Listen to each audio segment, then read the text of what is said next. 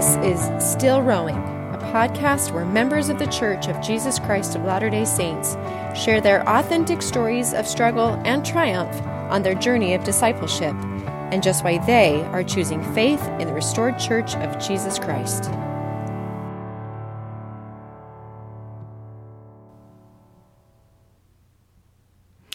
Hello, friends. Welcome to the Still Rowing podcast. Tara McCausland here. So, a lot has been going on in the last few months for me. Without going into a lot of detail, some months ago I was feeling just uneasy, antsy, like I needed to make some changes in my life. I don't know if you ever feel like that, but that happens to me every once in a while. It's always a little scary to approach the Lord with that open-ended question, what do you want me to do? But per previous experience, I knew if I didn't ask, that uneasiness would just persist. Turns out, in the process of asking, I felt like I needed to go back to school. That was kind of out of left field for me. So, friends, after months of exploring schools and programs, 2 weeks ago, I started an online master's program, and boy, oh boy, life feels a bit insane. Now, what does this have to do with still rowing? Well, after thinking long and hard and trying to determine what I could handle so I wasn't neglecting the weighty matters of family and church and work responsibilities, I just thought, there's no way I can continue still rowing. I just have way too much on my plate. So I planned for some time for this to be my final episode, but then the Lord had other plans. A listener and an old acquaintance reached out, and through that communication, I mentioned that I was planning on wrapping up the podcast. Then she planted the idea in my head that perhaps there were other options besides just quitting. Maybe I could pass the torch to someone else or share the load with someone. So I started considering alternatives. I bounced the idea off my husband and some supportive friends, and they agreed there were other options besides just calling it quits on still rowing. And I suspect the irony of that isn't lost on many of you. Anyway, I thought, sure, I would love to continue the podcast and get some help, but how in the world do I find that person? This podcast has been like a part-time job for me that I pay to do. So I specifically prayed a few weeks ago, Heavenly Father, if still rowing needs to continue, you have to send me some help. I can't do this alone. Well, my friends, I want to tell you that prayers are answered. I've seen it time and time again in my life, and the Lord came through yet again to help me do what up until just a few weeks ago I thought I couldn't do. So I'm excited to announce that Still Rowing will be bringing on board another host, not to replace me, but to share the load. And her name is Kim Stratford Gale, and you're going to love her. Kim and I will do the next episode together, and you'll learn more about her then. But here are a few tidbits just to satisfy your curiosity. She's a wife and a mom to an adorable 13-month-old girl. She graduated last year from law school, and she is an awesome soccer player and former collegiate athlete. But most importantly, Kim has a great love for the gospel of Jesus Christ, and she has had to be very intentional about her choice to stay in the boat, and she understands the sacrifice and the blessings associated with that choice. I'll post a picture of her on social media. She's beautiful, by the way. But I hope my telling you this is yet another confirmation that when we are trying to build the Lord's kingdom, He will provide the means to do His work. Now, lately, with all that's been going on in the world and in my personal life, and the levels of stress that's been causing, I've been thinking a lot about manna. You know, the stuff that the Lord sent to feed the children of Israel while they were wandering in the wilderness. There's actually a really fabulous BYU devotional given by Elder Christofferson about 10 years ago that addresses this. And he says this so much more eloquently than I could, so I'm going to go ahead and read a few excerpts from his address. He said this, quote, "You will remember the great exodus of the tribes of Israel from Egypt and the 40 years in the wilderness before entering their promised land. This massive host of well over 1 million people had to be fed. Jehovah solved the challenge by miraculously providing their daily bread from heaven, manna.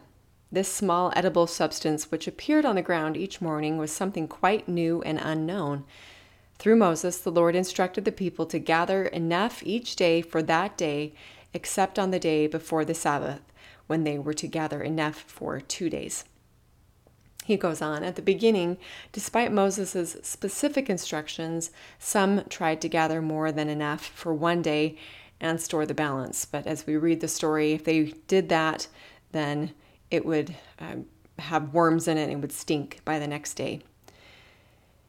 Now, Elder Christofferson continues by saying, "By providing a daily sustenance, 1 day at a time, Jehovah was trying to teach faith to a nation that over a period of some 400 years had lost much of the faith of their fathers. He was teaching them to trust him, to look unto him in every thought, and doubt not and fear not.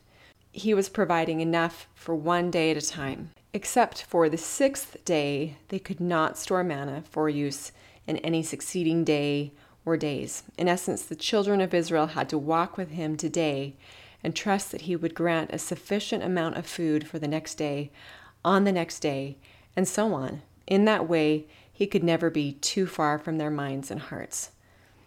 And finally, he says, "The Lord's invitation to seek our daily bread at our Heavenly Father's hand speaks of a loving God, aware of even the small daily needs of his children, and anxious to assist them one by one.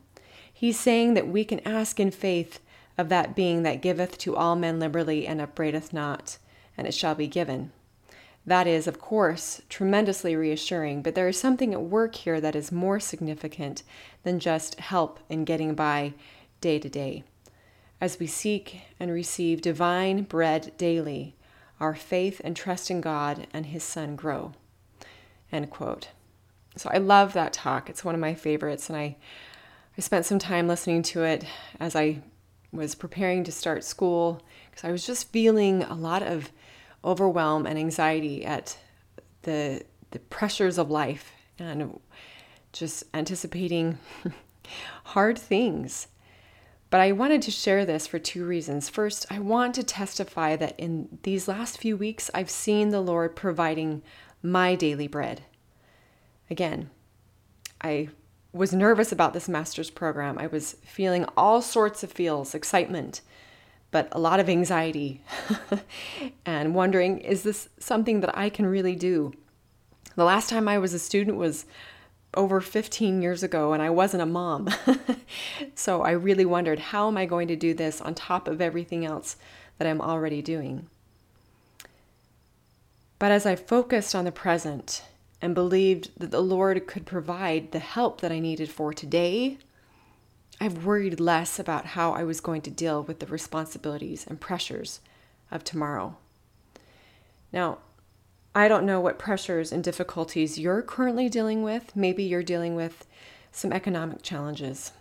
The pandemic has hit many people hard financially. Maybe you're struggling with poor emotional or physical health.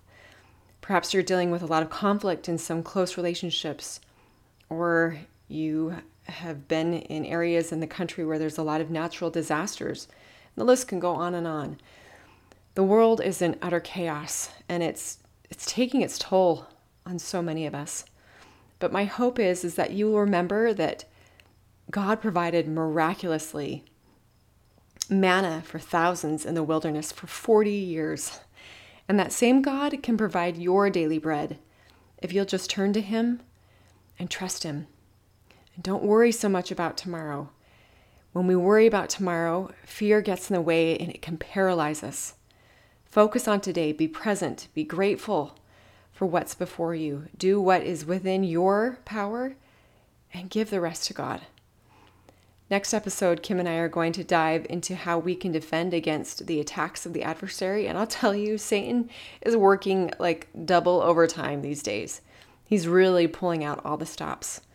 But it's my experience and testimony that we can find peace and enabling power in the God of Abraham and Isaac and Jacob.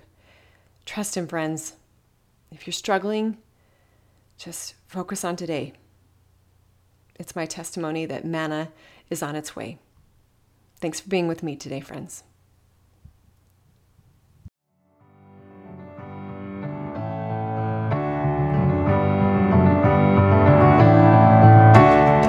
Thanks for listening to this episode of the Still Rowing podcast.